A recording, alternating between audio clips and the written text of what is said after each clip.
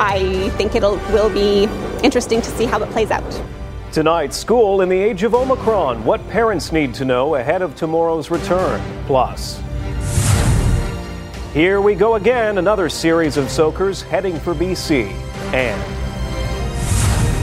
it's a tough area already to deal with. Taking hit after hit, the newest setback facing several restaurants. You're watching Global BC. This is Global News Hour at 6. Good evening and thanks for joining us. It will be an uneasy return to school Monday morning across the province as kindergarten to grade 12 students and staff resume in-person learning. Now, this comes amid the rapid spread of the Omicron COVID-19 variant. Grace Key has more on what parents and teachers are bracing themselves for heading back to class. While students have been enjoying an extra week off from school, teachers have been learning about enhanced safety measures for Monday's return. They will vary in each district and school. Things such as having one-way flow to hallway traffic, things such as more frequent reminders of existing protocol, things such as limiting seating in cafeteria situations. Ashley McKenzie teaches French at a Surrey high school. She says more needs to be done, but funding seems to be an issue. There was pandemic funding that was available last year that isn't this year. So custodian hours are, of course, not as high as they were at one point. Most of our classrooms don't have filters that filter out viruses. To understand that our ventilation systems, although they may have been upgraded, are not upgraded to the extent that they're actually going to sanitize and clean the air that 30 of us are breathing at one time. So the funding remains an issue. Parents have also expressed concerns about the return to school. We know many schools were already doing virtual assemblies. They weren't allowing visitors into the school. And we know that the mask has been mandatory since school started. So I think that the parents were quite disappointed with that. We wanted to hear more about having air filter units in classrooms like they have in Ontario. According to Health Canada, 39% of kids between 5 and 11 have gotten their first dose since approval in November. Pediatrician and UBC professor Dr. Rand Goldman has researched COVID hesitancy among parents. He urges them to talk to a healthcare provider about any concerns. And even healthy children can get complications of COVID. Actually, evidence from other countries showed that about 10% of children will have what's called long COVID, with results that include physical and mental health issues that are lingering for a long time. So any child that has COVID is one too many. Anxious times ahead for the more than 550,000 students who return to school on Monday. Grace Key, Global News. And Keith Baldry joins us. Keith, we know many young kids are heading back to class, not yet having received a first dose of vaccine. Yeah, there was a big rush to get kids vaccinated between the age of 5 and 11 when it came online on November 29th, Jordan. But it stalled basically in early December. It's been a bit of a grind to convince parents to get the kids aged 5 to 11 with their first dose. The numbers are going up about 4,000 a day out of 350,000 kids. Take a look at the stats here. As of last week, again, more than 138,000 have been vaccinated. That's just 40% though. And then you look at a regional breakdown. This sort of mirrors what we saw with the adults. Fraser Health, 36% vaccination. Vancouver Island and Vancouver Coastal have the highest percentages, but then you take a look at the interior, 31%, and the north at just 24%. In fact, 18,500 kids still need to be vaccinated in the north. Less than 6,000 kids in the north have actually received one dose. So really a geographical discrepancy there. 211,000 in total still need to get that first dose. Interestingly enough, we've got a town hall tomorrow night with Dr. Bonnie Henry and Health Minister Andrea Dix. They're expected to address this issue. They feel quite concerned about it. The hesitancy they're seeing amongst many parents around the province, not just in the interior and the north, but also in Metro Vancouver and parts of the island as well. They need to get as many kids between the age of 5 and 11 vaccinated. As you heard Dr. Goldman explain why. We'll have that town hall tomorrow night, 7 o'clock. All right, so you can catch that on BC One. Thanks, Keith. A petition has been launched by BCIT students calling on the school to delay the resumption of in-person learning. Now, so far, the student-led petition has garnered more than 3,000 signatures. Students say they are worried their health and safety will be compromised as Omicron spreads, and they want the school to consider delaying a return to class until at least the third week of January. BCIT has already delayed in-person learning by 1 week, with only a few programs returning last week. But as of Monday, students are expected to return in person, while other post-secondary institutions like UBC and Emily Carr have students learning virtually at least until the 24th. We all want to, do our programs and continue learning. The world can't just stop either. And we all understand that. But we want to do it in a way that makes us all feel safe at the same time. And we have the ability to do it online because we've been doing online for the majority of last year. A statement from BCIT says, in part, student safety and well-being is a primary focus for BCIT. Our return to in-person learning aligns with the ministry and PHO guidance for post-secondary institutions. We have also heard from students who are eager to return on Monday. We recognize that in-person instruction is highly beneficial for both student learning and student mental health. For these reasons, it is a high priority to maintain access to in-person learning whenever possible. Well, I hope you enjoyed today's clear skies on the South Coast because it is literally the calm before the storm. BC's River Forecast Centre has issued a high stream flow advisory for the South Coast ahead of a significant storm. Temperatures will rise this week. Add to that, moderate to heavy rain is expected. That all means the snowpack will melt at lower elevations and raise river levels. The Forecast Centre says the conditions could lead to minor or even significant flooding, with a peak happening midweek. And this is potentially what we would consider one of the more worst case scenarios, where you've had an extended period of several weeks of cold temperatures combined with a low elevation snowpack developing. And we are ripe and ready to melt that with rising temperatures and then potentially heavy rainfall for Tuesday and Wednesday period. So the highest risk time period is going to be probably in the Wednesday through Thursday period. In terms of the actual exact locations, it's still just a little bit too early to say. It certainly is a potentially strong storm arriving. Government will be monitoring the forecasts closely. At the same time, ensuring that any necessary warnings around flood warnings or stream flow advisories are going out to affected regions, ensuring that local governments are aware of the upcoming forecast and the potential for some significant rain. At the same time, they have the ability, government has the ability, working with local government, if sandbags are required, to ensure that they are getting to where they're needed.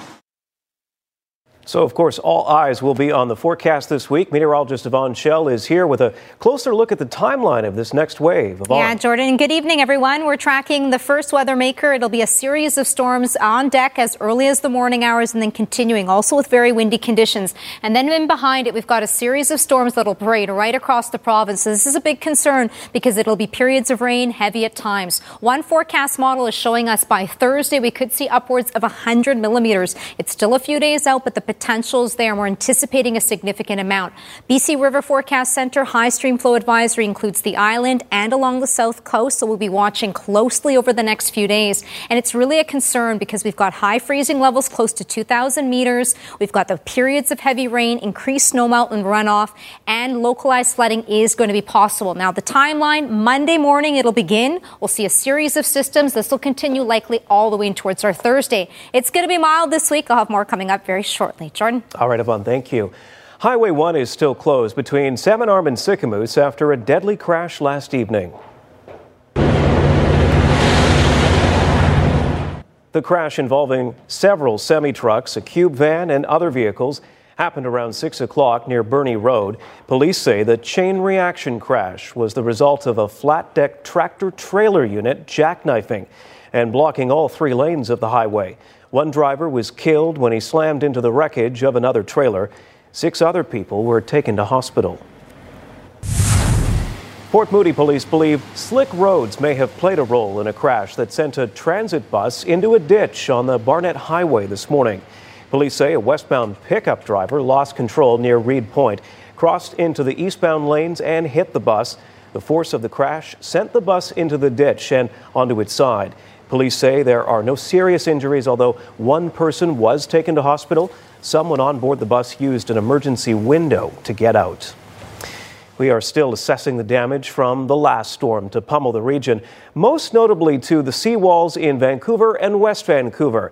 They took a beating on Friday during a king tide. As Kamal Karamali reports, the concern is that our coastal infrastructure will only see more of these destructive storms in the future.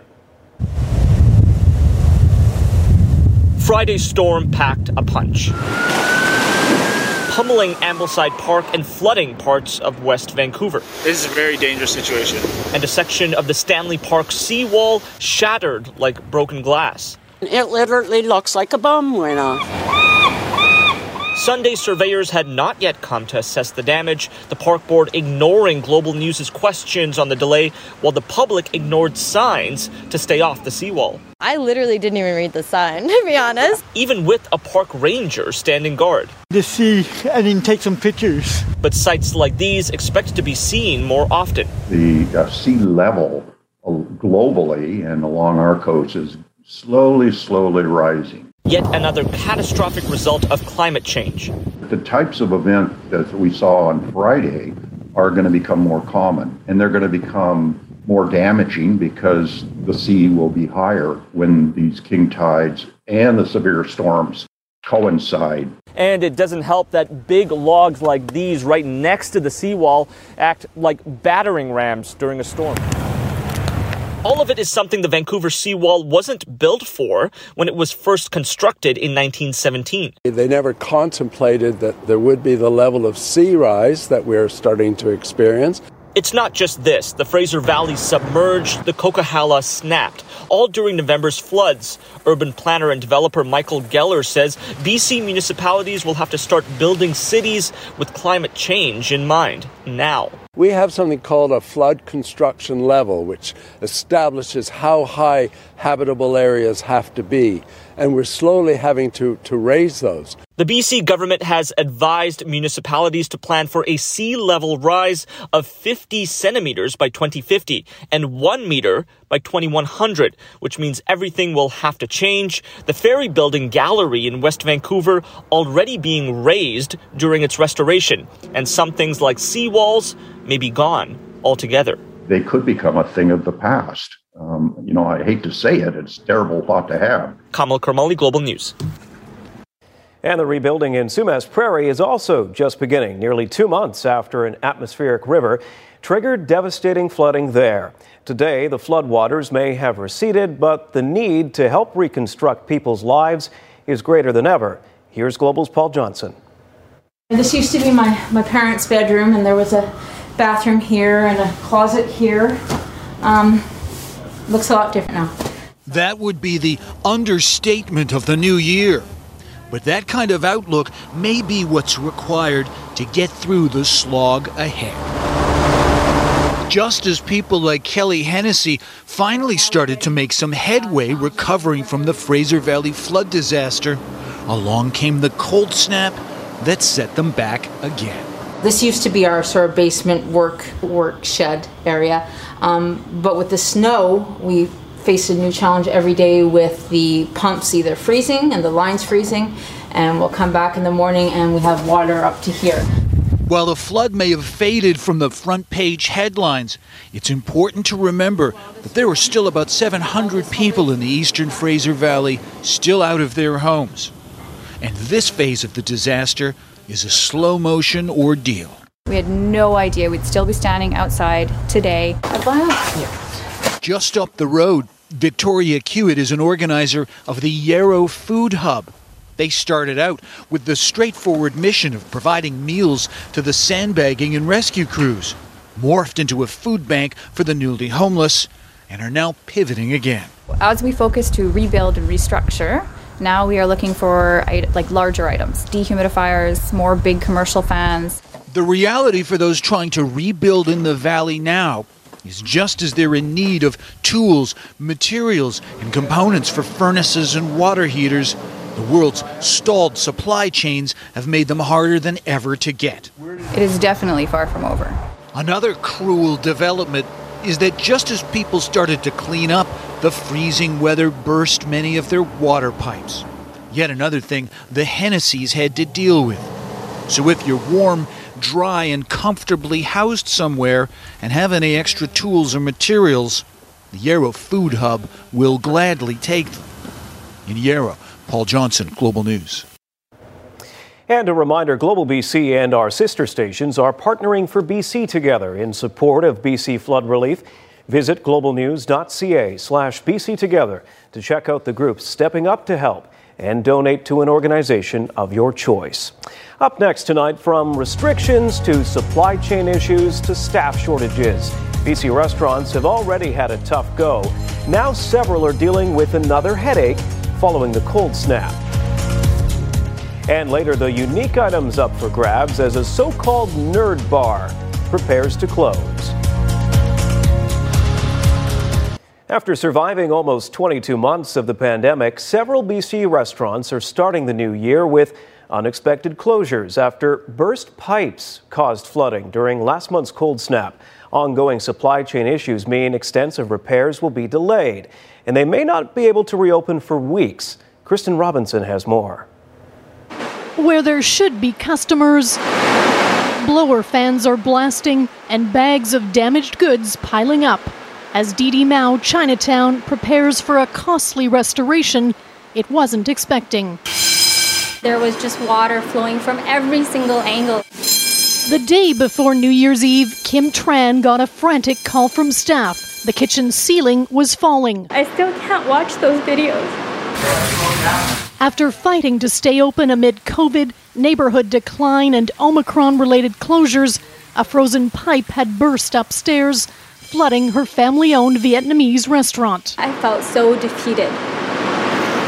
Just the last 2 years of doing whatever was in my power to keep the business alive, stay afloat, and then that happened. Drowning in ankle-deep water, they grabbed brooms and formed an assembly line to sweep the deluge out. In mid-December, Mount Pleasant's Sprezzatura also submerged. The building's sprinkler system is above their oven, and one of the heads burst under low temperatures. We have to wait until 14 floors of water drained out of the sprinkler system, draining them of $250,000 in revenue and putting 35 employees out of work. The oven needs major repairs. The parts will take weeks to arrive. It was like a waterfall. Pipes froze and then burst at the Carvery sandwich shop. Merry Christmas. Flooding Brian Mendiola's popular Surrey restaurant. The damage much worse than predicted. With supply chain issues, repairs could take up to 3 months. My biggest fear is losing my current staff. We're just trying to survive. While all 3 owners have insurance, the industry is hoping patrons will support them as they work to get back in business. From a supply perspective, with plumbers and people to just respond to this, that's a lot of stress in the system right now. There's no way we're going to be able to survive another 1 or 2 months waiting for rebuilding. Like the others, Tran can't fathom losing her employees. She set up a GoFundMe to help support them while the doors are closed. The community response, giving her hope that Didi Mao can come back better. Kristen Robinson, Global News. A Langley equestrian was one of the few Canadians to be invited to participate in this year's famed Rose Bowl Parade. But she had to overcome several hurdles and not just COVID-19 travel protocols. Jenny Barnes was part of a group of Norwegian fjord horse riders to walk the New Year's Day parade in Pasadena, California. It had been canceled the year before due to the pandemic, but returned under strict distancing and mask protocols. Getting to and from California was an ordeal in itself for Barnes. She had to travel alone with her horse, cross the border during extreme winter weather, and make sure she got her PCR test results in time.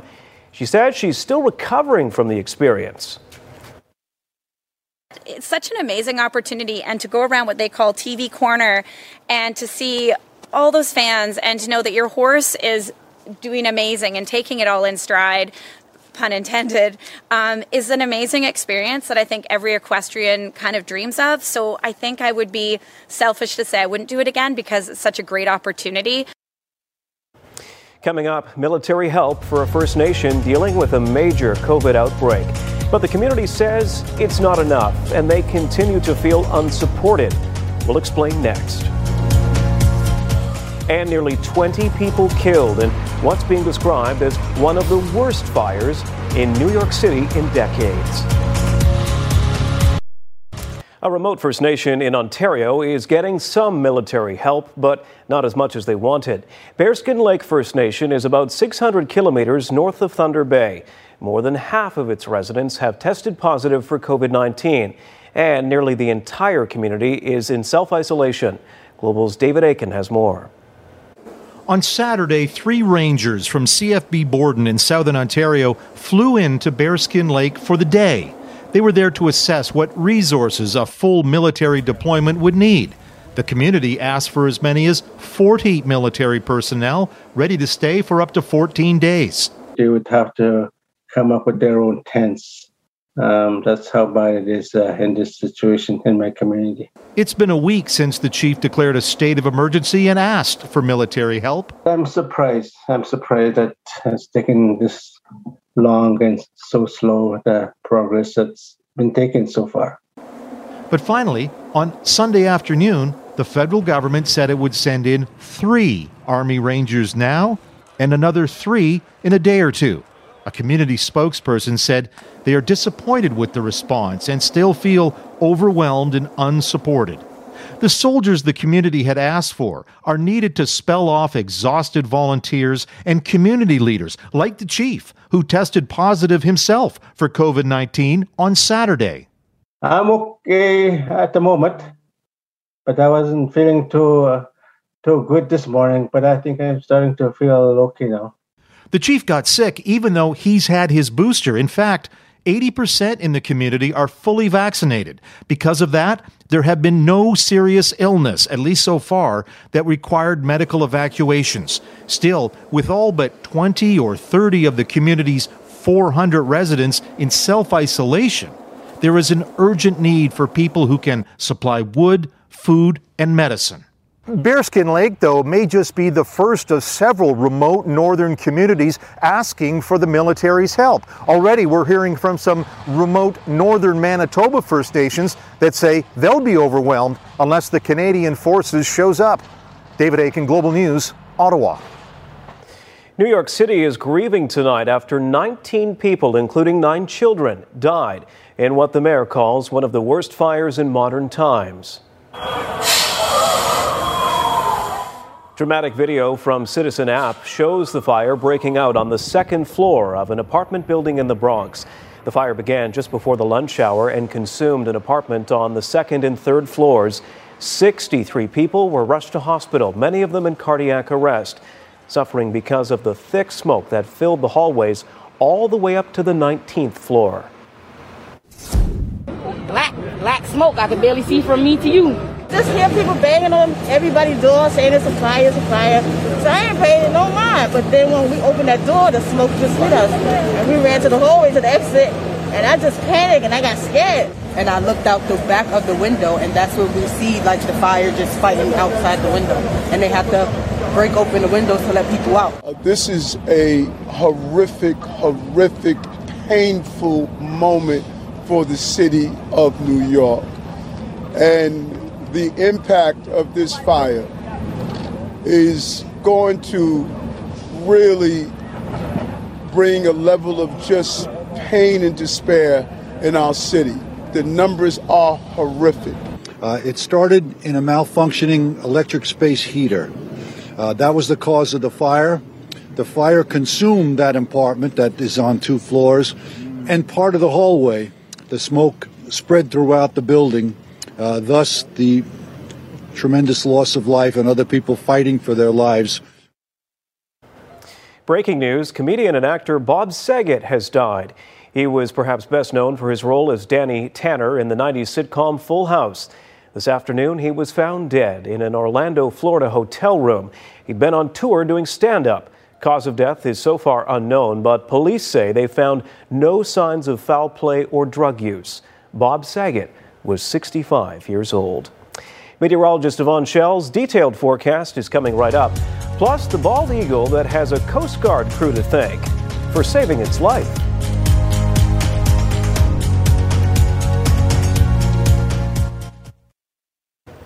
A bald eagle has a new lease on life after being rescued by a Coast Guard crew on BC's Central Coast. Earlier this month, the team from the Sandspit Lifeboat Station took the majestic bird of prey on board after finding it in distress. The bald eagle was breathing heavily and not moving.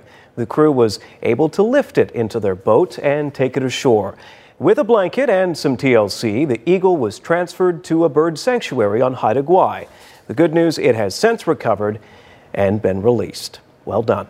All right, a beautiful day on the South Coast, but nothing lasts forever, and apparently it only lasts a day here, Yvonne. Yeah, we were tracking snow not too long ago, it feels like it, and now with temperatures warming up in the next few days, we are looking at rain and a significant amount. So be prepared heading out for work and school tomorrow. We are going to have that rain. It'll be heavy at times and windy for areas that are closer to the water. We're currently sitting at 2 degrees. We've got an easterly wind. It's light at 9 kilometers per hour. Overnight tonight, we'll continue to see dry conditions. It'll be chilly, though. We'll be around the freezing mark. We'll see that for the early morning hours. Now, the rain starts to develop as early as the morning hours, so you'll need your rain gear heading out the door, and then through the afternoon, highs will be closer to 8 degrees, but the winds are going to pick up anywhere between 40 and potentially up to 60 kilometers per hour. That's the first weather maker, and then it's a series of systems that'll parade right across the province, and this is a big concern. Here's the futurecast as we put it into play. We're still seeing snow along the northern half of the province. It's inland. Through the morning hours, there's that wave of moisture. It is going to pick up, and the potential for snowfall is going to develop for the southern interior, and we're looking ahead towards Tuesday evening. Now, the following areas along the northern half of the province, it's inland that's still seeing upwards of 30 centimeters continuing through the day, then the potential for the risk of freezing rain and the wind chills, that cool Arctic air feeling closer to minus 20. It's windy, though, along Haida Gwaii and the northern half. For coastal areas, we're seeing the winds between 90 and potentially upwards of 100 kilometers per hour. Rain forecast, this is taken from tomorrow leading in towards Thursday. By the evening hours, this is just one model. I anticipate these are actually a bit on the low side, but we could see upwards of 100 millimeters of rain. And the high stream flow advisory, the following areas in yellow, so that's along the island and the south coast, all included within that. Now, we'll be keeping a close eye as the freezing level is getting closer. It's rising to around 2,000 meters, and we are going to be looking at the potential for rapid snowmelt in addition to the heavy rain. So stay tuned over the next 2 days, but be prepared for the potential for localized flooding. Northern half of the province, it's coastal areas, very windy at times, gusts of up to 110 kilometers per hour. Inland, we'll see that snow and then changing over to rain with the risk of freezing rain. Much of the central interior, some breaks, similar for the southern half of the province. Interior, we'll be looking at that snowfall through the day on Tuesday and then heavier at times by Tuesday night. South coast, be prepared. It is going to be blustery. A soak over the next few days. A number of systems that are going to move in. However, it is going to be mild. We'll see highs anywhere between 8 to 10 degrees as our daytime highs. It's just overnight and leading in towards tomorrow morning that it'll still be chilly with temperatures starting off at 0. Jordan? All right, we've been warned. Thanks, Yvonne. Well, many people spent time this past week digging out from multiple snowstorms. In Kelowna, they've brought in some rules and big tools to clear the streets. Here's Kimberly Davidson.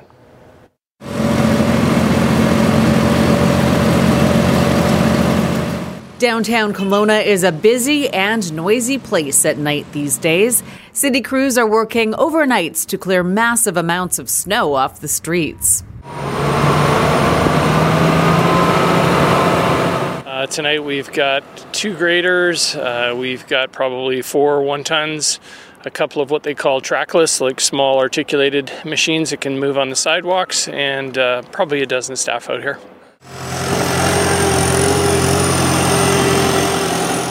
From 9 at night until 7 in the morning, dump truck after dump truck is being loaded up with snow. It takes about 45 seconds to load up a dump truck. Hundreds of loads taken in a 9-hour shift to the Apple Bowl, where it's being stored for the winter.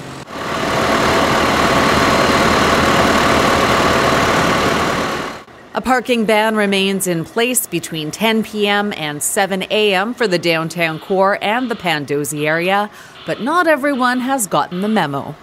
We've had to tow a few cars. We just pull them out of the parking lane and we move them maybe a block away and put them in a parking lot so the owners can pick them up.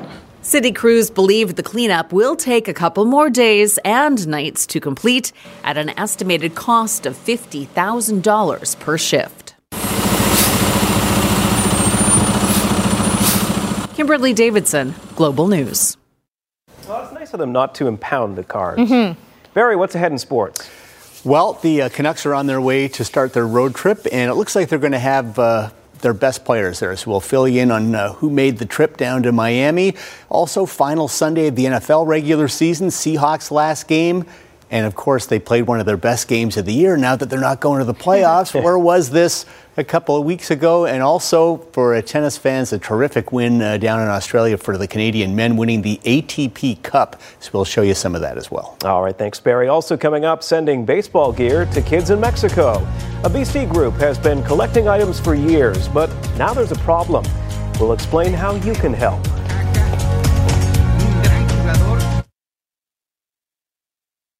We may be in the height of ice hockey season, but for years, a group of BC sports enthusiasts has been focused on the baseball diamond and trying to bring the game they love to kids who can't afford to simply play ball. Here is Jay Durant with tonight's This is BC. So this is about half the gear that we've collected. The other half is at a different location. It's taken 2 years to gather all of this. $15,000 worth of equipment. Over 100 gloves, dozens and dozens of bats, cleats, balls, helmets, catcher's gear, and uniforms for at least 6 teams. All right, RJ, let's start loading up some bags here. 8 years ago, Mike Canaday was studying Spanish in Puerto Escondido, Mexico, and noticed there was no place for local kids to play baseball. They don't have the league.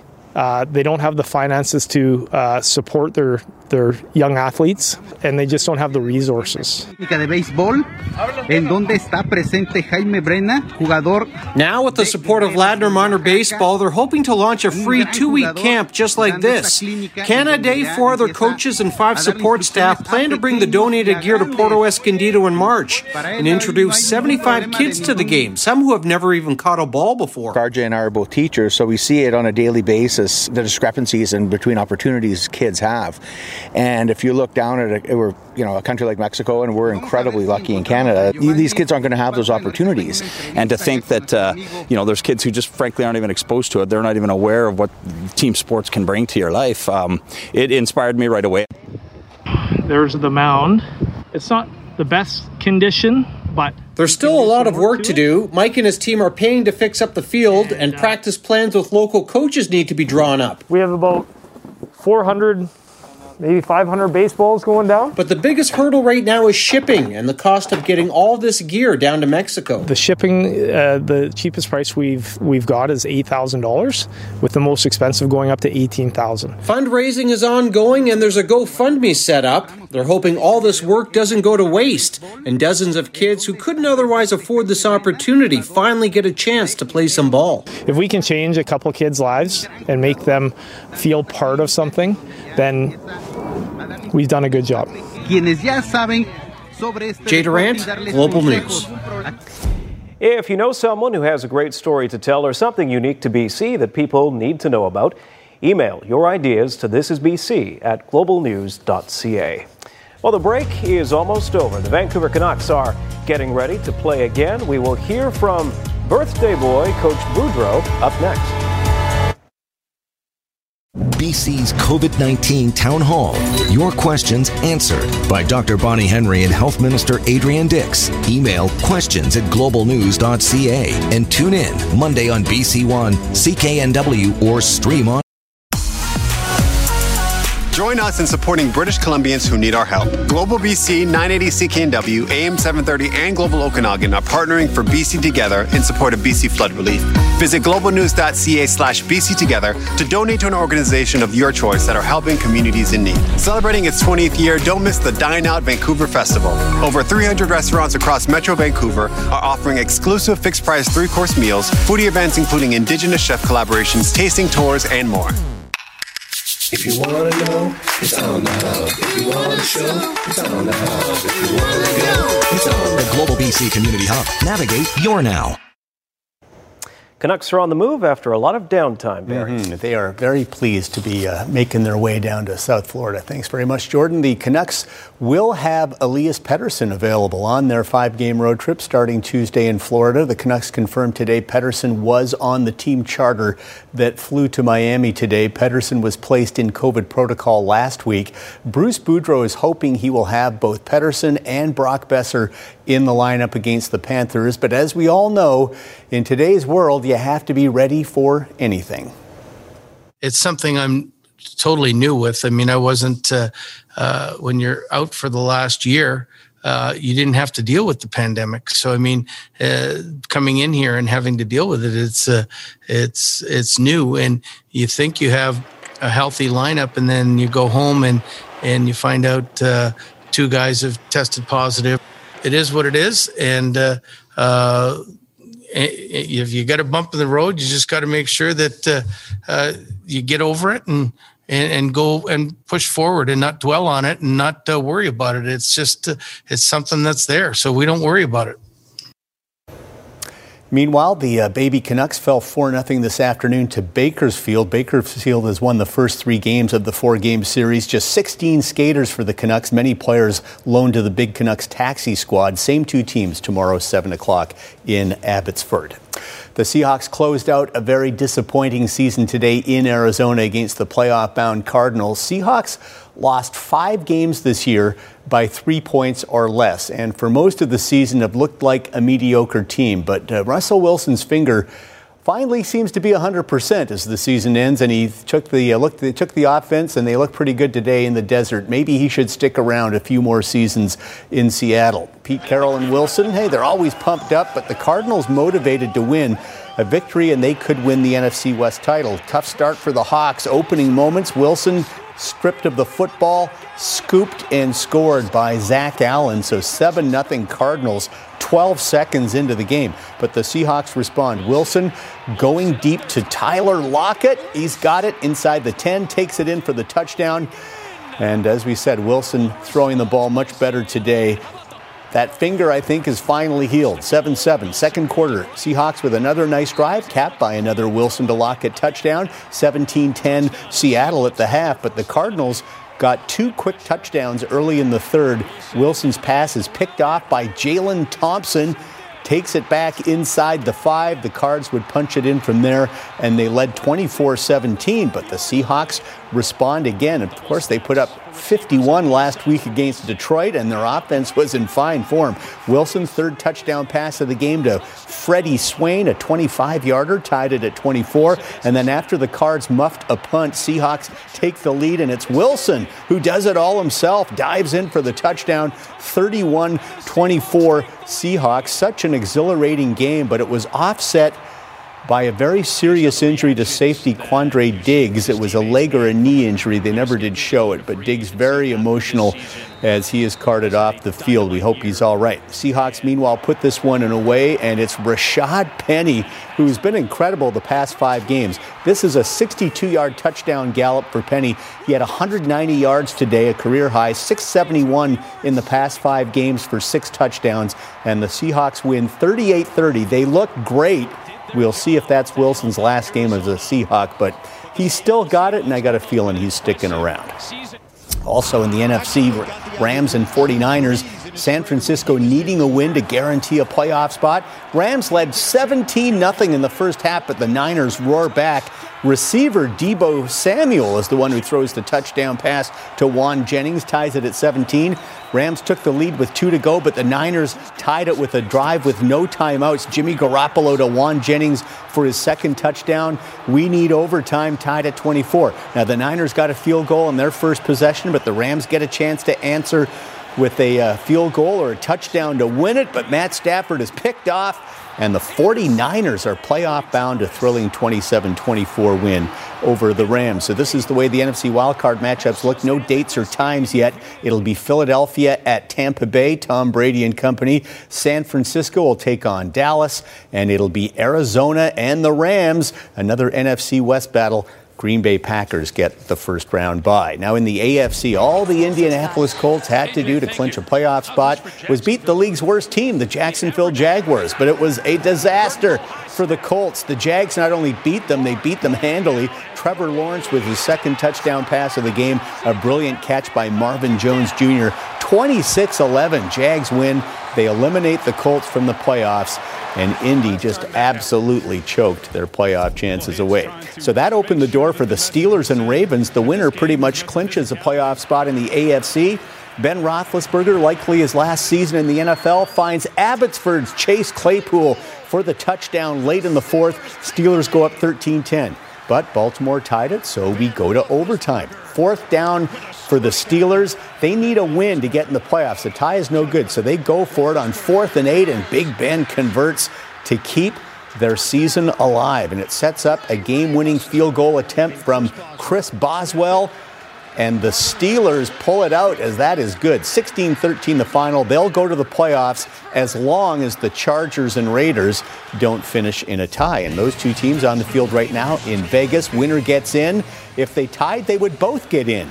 Can you say conspiracy? Only one tie in the NFL season, so the odds are long, but we are in Vegas. David Carr to Hunter Renfrow gave Vegas a 10-0 lead, but the Chargers got a pair of touchdowns from their star running back, Austin Eckler. One on the ground, this 14-yard pass from Justin Herbert. It's 14-10, late second quarter. We'll have the AFC wildcard matchups tonight at 11 because they're not set quite yet.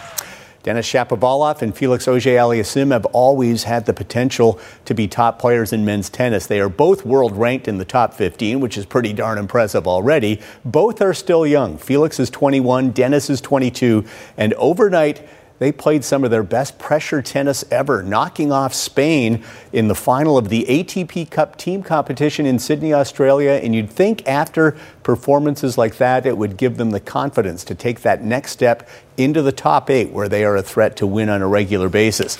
Felix leading out Team Canada, which has basically been a two-man team, Felix and Denis. Shapovalov up first, took on Pablo Carreno Busta. Denis may have won this match in the opening game, which lasted 14 minutes, 8 deuces. He fought off 5 break points. Denis played the pressure points so well in this match and all week, really. Shapo also bringing that beautiful one-handed backhand, rips the winner, and he takes it 6-4, 6-3 to give Canada the 1-0 lead. So now it's Auger-Aliassime's turn, taking on the very scrappy Roberto Bautista Agut. This was also a battle, but like Denis, Felix rose to the occasion on the key points, crushes the inside-out forehand winner, took the opening set in a tie-break. Second set, after Felix was broken, he will break right back. That's the sign of a good player. Punishing ground strokes, finishes with another winner, led 5-4. And then we go to match point, and the big serve is returned long, and let the celebration begin. Canada wins the ATP Cup, first time ever, and you could just see the growth of these two young Canadian stars. We hope that translates into a long run for each at the Australian Open, which begins a week from today in Melbourne. NBA today, Raptors taking on New Orleans. Toronto going for a 6th straight win, playing much better now that their top players are healthy, and it doesn't hurt to have Fred VanVleet, who went off for 37 last game. How about that deep 3-ball to tie it at 99 all in the late going, and then moments later, Raptors steal it. VanVleet spots up behind the arc, hits another 3, 32 for VanVleet today. He's averaged 31 points per game during the last 6. Canadian Chris Boucher seals it, tapping in the miss, and the Raptors do get their 6th straight win, 105-101 over New Orleans. Toronto now 20-17, 7th place in the Eastern Conference. And final round of the Century Tournament of Champions, 38-man field from Maui. No Canadians this week. Just a barrage of birdies, especially from the leaders. World number 1, Jon Rahm, a birdie at 11. Stays close to leader Cameron Smith of Australia, but Smith just kept on answering anytime Rahm got close. The drivable par 4 14th, well, Smith drives it. That's from 284 out, runs it onto the green. He would 2-putt that for a birdie. Now, Rahm birdied the 18th, meaning Smith needed to knock in this 3.5-footer for the birdie in the win, and he does put it in. The winning score of 34 under par is the lowest ever in a 72-hole PGA tournament, and he won by just 1 stroke, but they really ripped it up in Maui. Pretty amazing. All right, thanks, Barry. Weird memorabilia that could be yours if the price is right. Up next.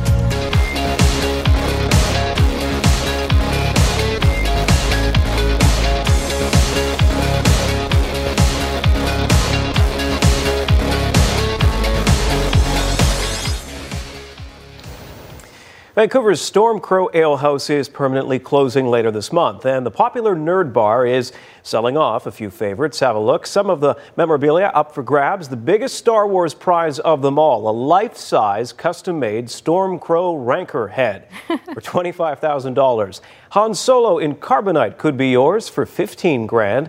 The Storm Crow's entrance TARDIS is for sale for $5,000. While the Crowcade 3000 full-size arcade machine is listed at $3,000. Storm Crow says it is open to offers. The pandemic, supply chain disruptions, staff shortages, and SkyTrain construction all led to the demise of the Storm Crow Ale House. The original Storm Crow Tavern on Commercial Drive closed in April of 2020. Something for man caves and woman caves everywhere, I suppose. And nerd caves, apparently. Yes, exactly. They're proud of that. Yvonne, final look at the weather? Rain begins tomorrow morning. It'll be heavy at times. It'll be waves. We'll see a number of systems. This continues all the way in towards our Thursday. A heads up, there is the potential to see localized flooding, and that freezing level is rising over the next few, so stay tuned. And that is tonight's News Hour. Thanks for watching. We're all back at 11. Hope you can join us then. Good night.